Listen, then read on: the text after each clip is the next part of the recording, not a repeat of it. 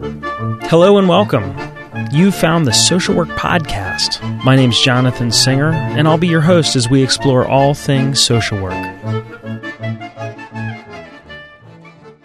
Hi, this is Danielle Parrish. In today's Social Work Podcast, I'm talking with Jonathan Singer, the founder and host of the Social Work Podcast, about the podcast. Jonathan received his MSSW from UT Austin, his Ph.D. from the University of Pittsburgh, and he's now on faculty at Temple University in Philadelphia. He had actually invited me to do an interview at SWR on evidence-based practice, and in return, I was really interested in learning more about the Social Work Podcast and wanted to interview him as well. So today, we're going to talk a little bit about how the Social Work Podcast started, how he selects his topics and the people that he interviews, and how, after the interview, the podcast is actually produced. And then finally, how he connects with his listeners in a variety of ways. So I found it interesting. I'm sure you will too. So now on to episode 64, Behind the Scenes at the Social Work Podcast, an interview with Jonathan Singer. Hi, Jonathan. Thank you for joining us today and talking with us about the Social Work Podcast.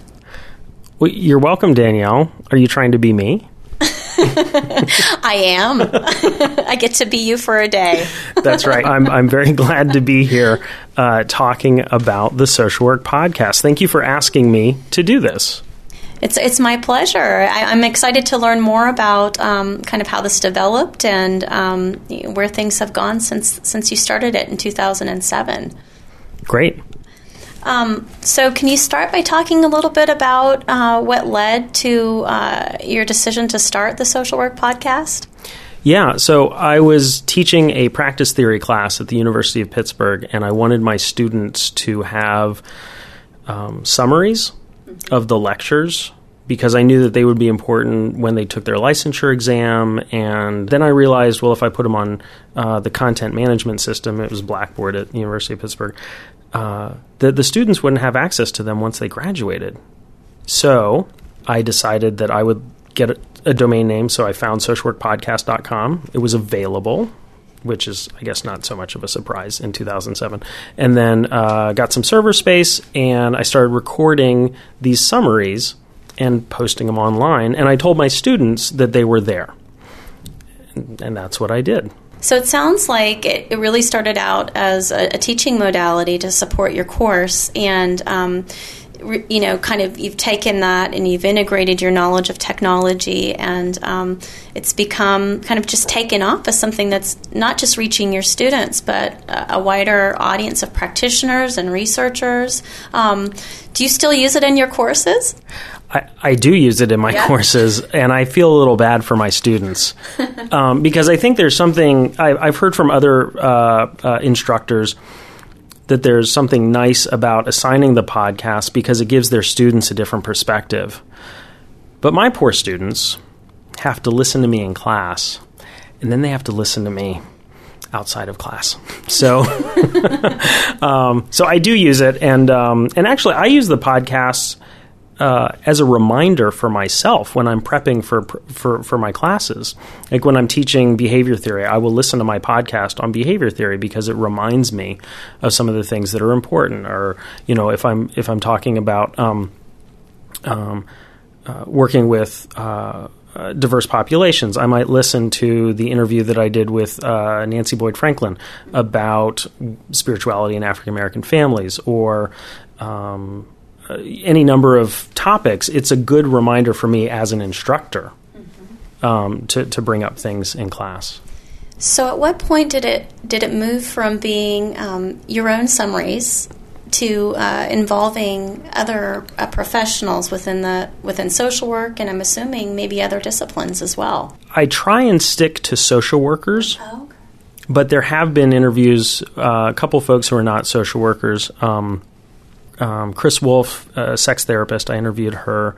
Nancy Boyd Franklin, she's a psychologist, but is sort of an adopted social worker. I try and stick with social workers because I think it's important for social work students to be able to access these technology resources created by and for social workers. There are a lot of resources out there for counselors. There's the American Counseling Association podcast. It's got a lot of topics on clinical issues. American Psychological Association has information out there. So I wanted the social work perspective. Now, I did a bunch of summaries of lectures that I gave, and so those were the first episodes that went up, DSM for social workers, crisis intervention, the basics. And I already had those lectures written. So it was, in a sense, it was easy to record them. And then after a while, I kind of ran out. I didn't have much more to say. And so I started interviewing folks. And I interviewed Ed Seitz, who's a professor emeritus from University of Pittsburgh. He talked about grant writing. Here's a guy who has successfully received, I think, almost $500 million in grant funding through his career. He's never once in his career been without a grant. So who better to talk about writing a grant than Ed Seitz? And I was at the University of Pittsburgh. He was at the University of Pittsburgh. I knew he was retiring, and I thought, I want to archive this. I don't want to have to come up with a lecture on grant writing for my students when Ed could do it for me. But he can't guest lecture because he's retiring. So I'll record it. So part of the purpose is to have an archive of knowledge that is in the profession, and to have it so that I could access it, and so that, if you're one of two instructors in a small social work program somewhere in the United States, you can have guest lectures by Alan Rubin. You can have guest lectures by Kaya Bentley, by Larry Davis talking about race and social problems. So you can have these people come to your classroom without any cost to you, right? So that's part of why I did it. What an excellent resource for social work educators. What have you gotten feedback about the use of the social work podcast among educators in social work? And yeah, I have. A number of social work. I've gotten emails from instructors, and some instructors they'll email and they'll say, "Hey, is it okay if I link to the podcast?" And I just want everybody to know that it's got a Creative Commons license, which means as long as you don't modify it, as long as you don't make money off of it, and as long as you attribute the content to the social work podcast, then you can do whatever you want with it. You can take these, you can take the MP3 files and upload them to Blackboard. You can burn them onto a CD. You can put them on a hard drive. You can dub them on a cassette tape and send them to your grandmother. It's totally legitimate. Whatever you want to do with them, as long as you follow those 3 simple rules. And those are it's basic academia, right? That's what we do in academia with resources. We don't modify, we attribute, and we certainly don't make any money off of it. I lose money on this every year because I have to pay for server space and the domain name, and I don't get any money in. So, and it's a service. That's why I do it. So instructors say they like it. I get lots of emails from students. Some are looking for information. Do you have a podcast on such and such? I have to give a class presentation. Or I'm trying to do a paper on such and such. Do you have PowerPoints that you can send me? Whatever. And sometimes I'm able to say, hey, I don't have a podcast, but the University of Buffalo, they've got a podcast series called the Living Proof Podcast. They have an episode on this, so I can refer them to another podcast. I also get a lot of emails from social workers in the field who say that the podcast has been really useful in helping them to pass their licensure exam. And I think it's more placebo than anything else because there's nothing. I haven't looked at the licensure exam list, and I don't create podcasts to prep for that. There are sites you can go to. There are lots of paying sites you can do, and they have excellent resources. But But yeah, so social workers in the field say it helped me pass the licensure exam, or, I work with this population. It was so nice to do this, or I just got back into the field. Thank you so much. I've been listening to this. And practitioners and instructors from around the world have sent emails and said that they like the podcast. So for me, it's amazing, because this is something that I started for my students at the University of Pittsburgh in 2007. And it's obviously met a need. Yeah, it sounds like you have a very wide audience. How do you pick your topics? How do you decide what to do next? That's a great question, and there are a couple different ways. So folks send me suggestions all the time. In the last 6 months, I've gotten 17 requests for different topics. And so sometimes I will get a request, and I will search out somebody with expertise. Sometimes I know somebody with expertise that I know will be a good interview, and I will seek them out. And sometimes I'll be engaged in a conversation with somebody, and they'll say, I really love the podcast. I really wish there were more episodes on community organizing, because I don't really have very many on community organizing at this point. And I'll say, oh, well, you're a community organizer. Like, yes, I am. Well, let's do something with that. So let's meet that need. So those are three ways that I come up with my topics. And there's no real rhyme or reason for the order of what I publish when. It's whenever I get them out. So how do you specifically engage your audience most? Is it through Facebook? Is it through your actual website? I understand that some folks are able to automatically download the podcast. So can you talk a little bit about that, and for folks that are trying to stay continuously connected to the podcast? Yeah, absolutely. So there are a lot of different ways that I connect with listeners. One of the ways is sometimes people post comments on the Social Work Podcast website. More often, they go to Facebook, because there's a Facebook fan page for the Social Work Podcast. And right now, there are almost 1,500 fans of the Social Work Podcast from all over. And if you're a fan of the Social Work Podcast, then whenever there's a new episode, it automatically says, hey, there's a new episode, and people like it. They click the like button, or they'll leave a comment. I also have a Twitter feed for the Social Work Podcast. And so sometimes I'll take quotes from episodes, and I'll just post them up there. Or I will say, I'm interviewing Danielle Parrish on evidence-based practice. Is there anything you would like me to ask her? And I do that on Facebook, and then people can respond.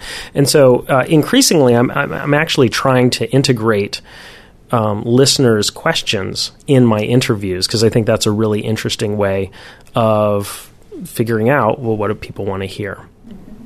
Absolutely. So you're getting feedback, and you're using multiple, or through these social networking sites, and sounds like you're using a lot of different ways to kind of engage your audience through social networking.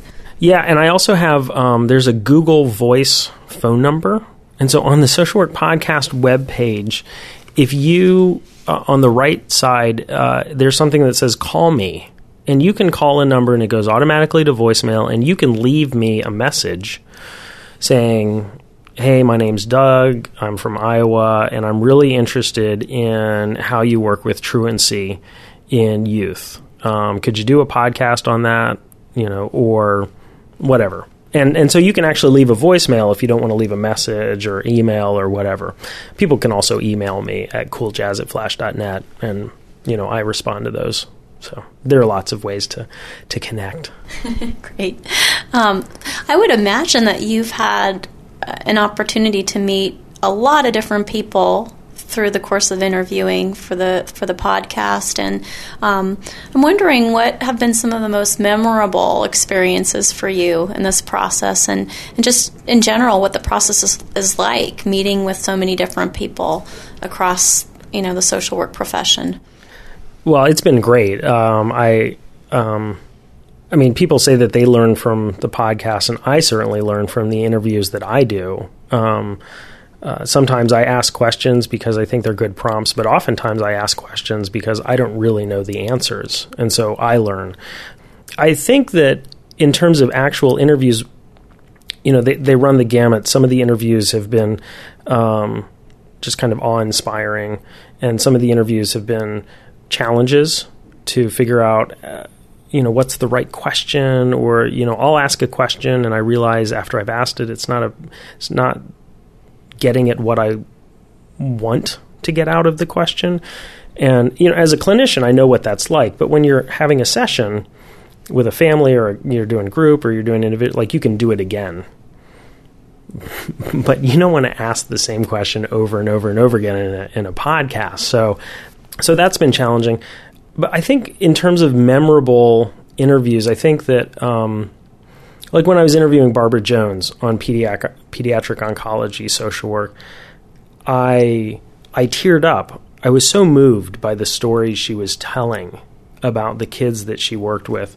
I totally wasn't expecting that. And I think you can hear that in the podcast. I mean, you can't hear me crying, but you can hear the sort of the connection, and it's really powerful.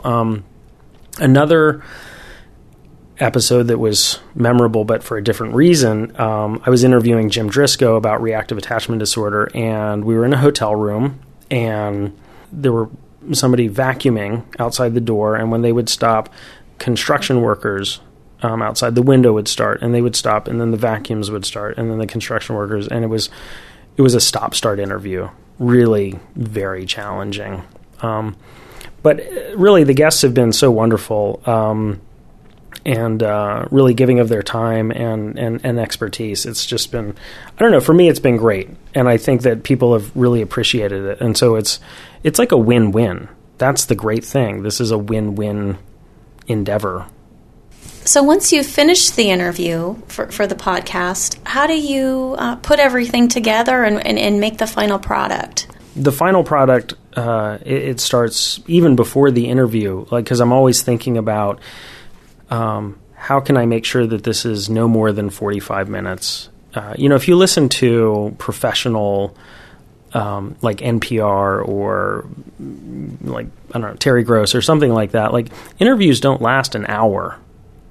Really, nobody can sit through that. I mean, unless you're like Bill Moyers, and you're interviewing Joseph Campbell. Like, you can't do that. And so I always come up with a list of questions in advance with my guests. I make sure that they're comfortable with the questions, that the questions are going to get after what we want. It's not like 60 minutes. I'm not trying to catch somebody in a lie. I'm just trying to get some useful information. So then we do the interview. And I always let people know that if they answer a question and they want to do over, we can totally do over. It's all on tape. We can edit it out. That's fine. So once I have that, then I'll edit it. I use Sony SoundForge to do the audio editing. I've got the intro and the outro music. That's already pre-recorded.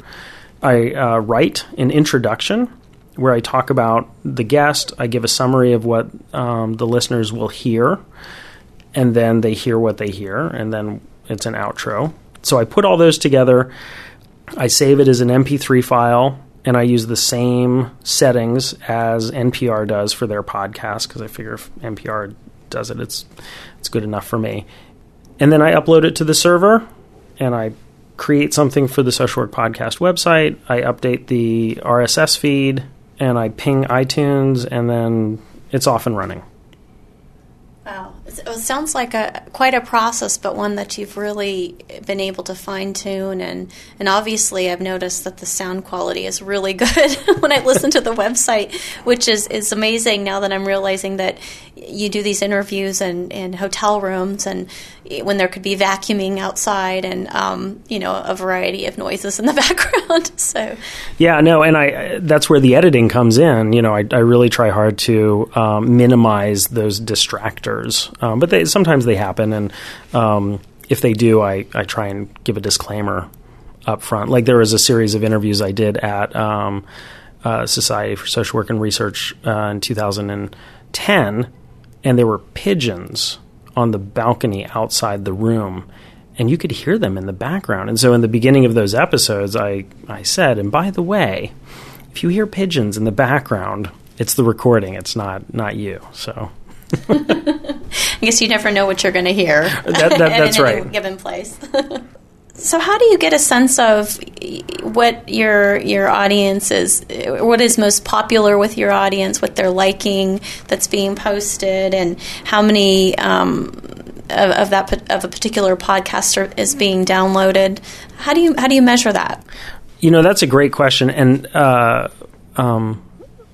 there's this term web metrics, which is sort of measuring what happens on the internet. There's no standard these days for figuring out what are the best web metrics. Like in academia, you can look at citation counts for articles. How many times has your article been cited? Or you can look at an impact factor for a journal, and there's a formula for that. I use Google Analytics, which is a free program, and I also use Webalizer, which is on the server. And those are two programs that give me data on who's listening, on what podcasts are being downloaded, and how many visitors and where they're from and all that sort of stuff. To the best that I can tell, each episode is being downloaded. When it's first posted, it's downloaded between 3,500 and 7,500 times. And then it goes down each month. And I think that's because there are a lot of people who subscribe on iTunes. And so when there's a new episode, iTunes automatically downloads it to your computer. And in fact, that's the definition of a podcast. A podcast is the combination of an audio file or a video file and the technology called Real Simple Syndication, or RSS, that allows people to subscribe. And when you subscribe, that means it comes to you. You don't have to look for it. And that's what distinguishes podcasts from the technology that was around in the late 90s in the internet, where you could listen to audio on the web. And all that started around 2004. And so I know the interview on cognitive behavioral therapy has been downloaded 30,000 plus times. Wow. I don't know if people have listened to it 30,000 plus times. I don't know if it was 30,000 individual unique downloads. It could be that somebody downloaded it and then their computer crashed. They downloaded it again. It's the same thing with visitors. I know that there have been about 100,000 unique visitors come to the site. So each visitor counts one time. I count only once in that number. But I know that there have been over 300,000 page hits or page views. And so I get that information. I also know that there have been visitors from 178 countries. And I know that most of them are from the United States, but there are a lot from other English-speaking countries. But there are also listeners in Iran and India and a bunch of countries in Africa. And I find that really interesting, too. I wonder who those people are. Mm-hmm. But that's not the kind of information I can get off of the Internet. And so that's why when people contact me, I ask them, how did you find the podcast? What episodes do you listen to? And so then I just get, basic, what's that called? Anecdotal. Yeah, I get anecdotal.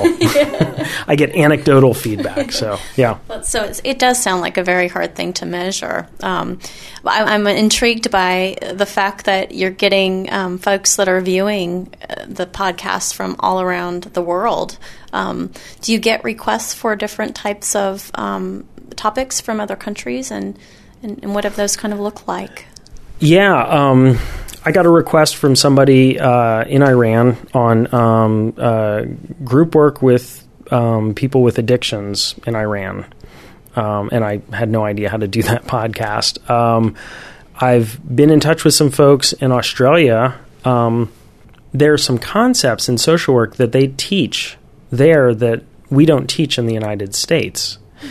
And they've asked for me to do episodes on those concepts, and I've had to look them up. So I've had discussions with folks, and off the top of my head, I can't remember the names of them, like the concepts. But that's interesting. And I've really actually wanted to do an episode where I have social workers from different countries talking about what social work is like in that country or what the role of social workers is. I think that would be a really interesting sort of international podcast. Yeah, that sounds like it'd be fascinating.